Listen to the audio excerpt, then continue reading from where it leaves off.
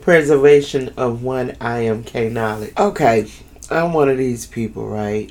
I know at times I do talk loud. I know at times I can be flamboyant. I know at times I can be overly confident. Whatever it is you want to call it. Truth be told, I am confident, yes. Flamboyant, I don't know.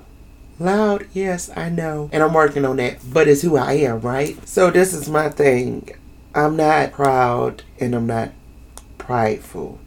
I don't think that I'm arrogant. I don't think all these things about me. You know, a lot of times I can be put in a situation, right? And I don't even know how I'm going to get out of the situations, right? And it's not all bad. It's not something so horrible. But sometimes in my life, I've been put in situations. I've been like, what the? You know, like how this going to work out, you know? So if I'm feeling, I guess, not humble enough, then I apologize, because that surely is not my intentions. It's just that when you know who it is that wakes you up in the morning, when you know who it is that gives you your all, when you know who it is that make ways for you that you cannot even make for yourself. You know, I'm quite sure everybody that had moments where they'd have been like, dang, well, I don't know how this here gonna happen, but it happens, right? It's not that I'm trying to be very prideful or boastful or nothing like that. That's not my case. But I am happy and I'm grateful for many opportunities, and I'm happy and grateful for life. So if you ever take me as being boastful, or oh, she's just so arrogant, or oh, she's just so cocky, man, no.